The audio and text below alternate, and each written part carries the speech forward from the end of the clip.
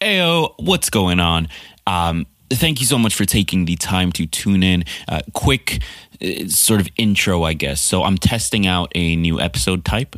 This is a rant. These rants are going to be 2 to 5 to 7 minutes long, never more than 7 or 10. And the goal is to be unscripted, be non-researched. Just, what is... things that I'm thinking about. As we go through this process of personal change, I realized that so much of it is how you think about the world and the things that you think about. And so I thought it might be valuable to share the things that I'm thinking about as I go through my own process. And maybe some of you that resonates with and the thoughts I have on it are slightly different and we can sort of learn from each other. And maybe others it doesn't really resonate with and we can have a conversation. But the goal of these episodes is purely just to share my thought process behind different aspects of the personal change journey. So thanks for tuning into this first one. Today, we're going to talk about focusing on the journey. And the reason I wanted to make sure that, we touched on this, the reason I wanted to make sure that we took the time to talk about this is because 2 weekends ago, I guess, I got stuck in a rut. I've always spent a lot of time comparing myself to others. I've always, it's ever since I was a kid, it was something that always created issues for me. Like I would get something and I'd immediately compare it to my cousins, like what they had, and feel bad about the thing I had or what I was able to accomplish compared to them or whatever it was. And this has kind of showed itself in my adult life in kind of unhealthy ways. I've friends that are doing incredibly well business-wise, made some decisions that I couldn't make or I wasn't in a position to make, and it's paid off really well for them. And I'm beyond pumped for their success. I'm beyond happy for their success. But my natural response is to look at their life, compare it to my life, and just think, well, why don't I have that? Maybe I'm not as good. Maybe I'm not good enough. Maybe I'm doing the wrong thing. And it just sort of starts this cycle of self-doubt and judging myself and just feeling really, really crappy and making myself feel really, really crappy. And when in actuality, I should be just pumped for them. Like I should be so happy for them because these are my friends. And of course I want them to be successful. And of course I want nothing but the best in the world for them.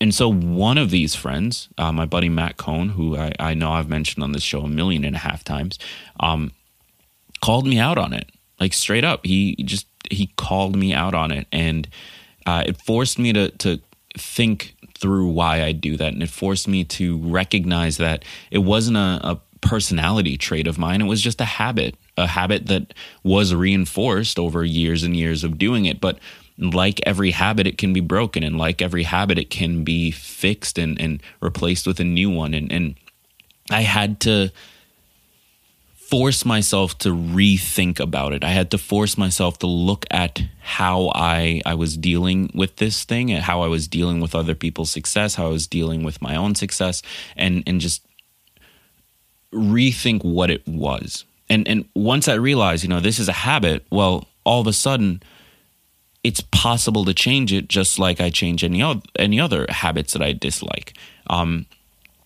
So here's my big takeaway from this. For me personally, I have to start focusing on the journey. I have to start focusing on the day-to-day, the thing that I have to do on a daily basis in order to get to where I want to be. And if I can do that and take my mind away from the end game, from where I'm trying to go, then all of a sudden there's really no purpose in comparing myself. And if I do, it's purely just how did I spend my time versus how did they spend their time. And that can be a good comparison to have in order to make sure I'm spending my time on the right things. And so for me, I had to refocus on that journey and refocus on why I started this show and on why I want to write a book and on why I want to speak and figuring out, I'm doing this not to get to where my friends are. I'm doing this because I think this is important, and I think that we need to have these conversations in the personal development space. But on a larger lesson, one that, quite frankly, I'm learning as I'm just sort of going off the top on this, is you really have to remember that the things that define you aren't personality traits that are hardwired. For the most part, the things that define us and the things that we look at as who we are, they're just habits. They're not absolutes that can never be changed. They're habits that we've engaged in for quite a while, and as a result, they're so reinforced that it feels like there's no us without them, but that's all they are, is habits. So the way you respond to a situation, whether positively or negatively, glass half empty or glass half full, that's a habit. If you normally respond in sort of a negative light and see the bad in it, that's a habit that can be changed. If you normally crave sweets after lunch, that's a habit that can be changed. Like if you normally take things personally and get into fights with your spouse, like I do, like that's a habit that can be changed. And I think if we can all just sort of remember that these are all habits, like these aren't defining characteristics that we came out of the womb holding on to. Like we weren't this person when we were first born.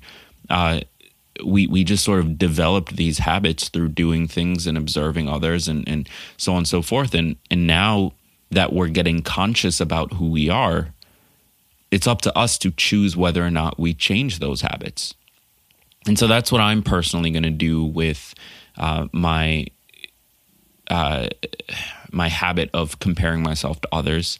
And that's what I'm personally going to do with my habit of taking things personally. And that's what I'm personally going to do with 1.5 million other habits that have become personality traits that I don't necessarily want to keep and that I don't want to have. And I hope that helps you. I hope that that's something that you can resonate with and get your head behind.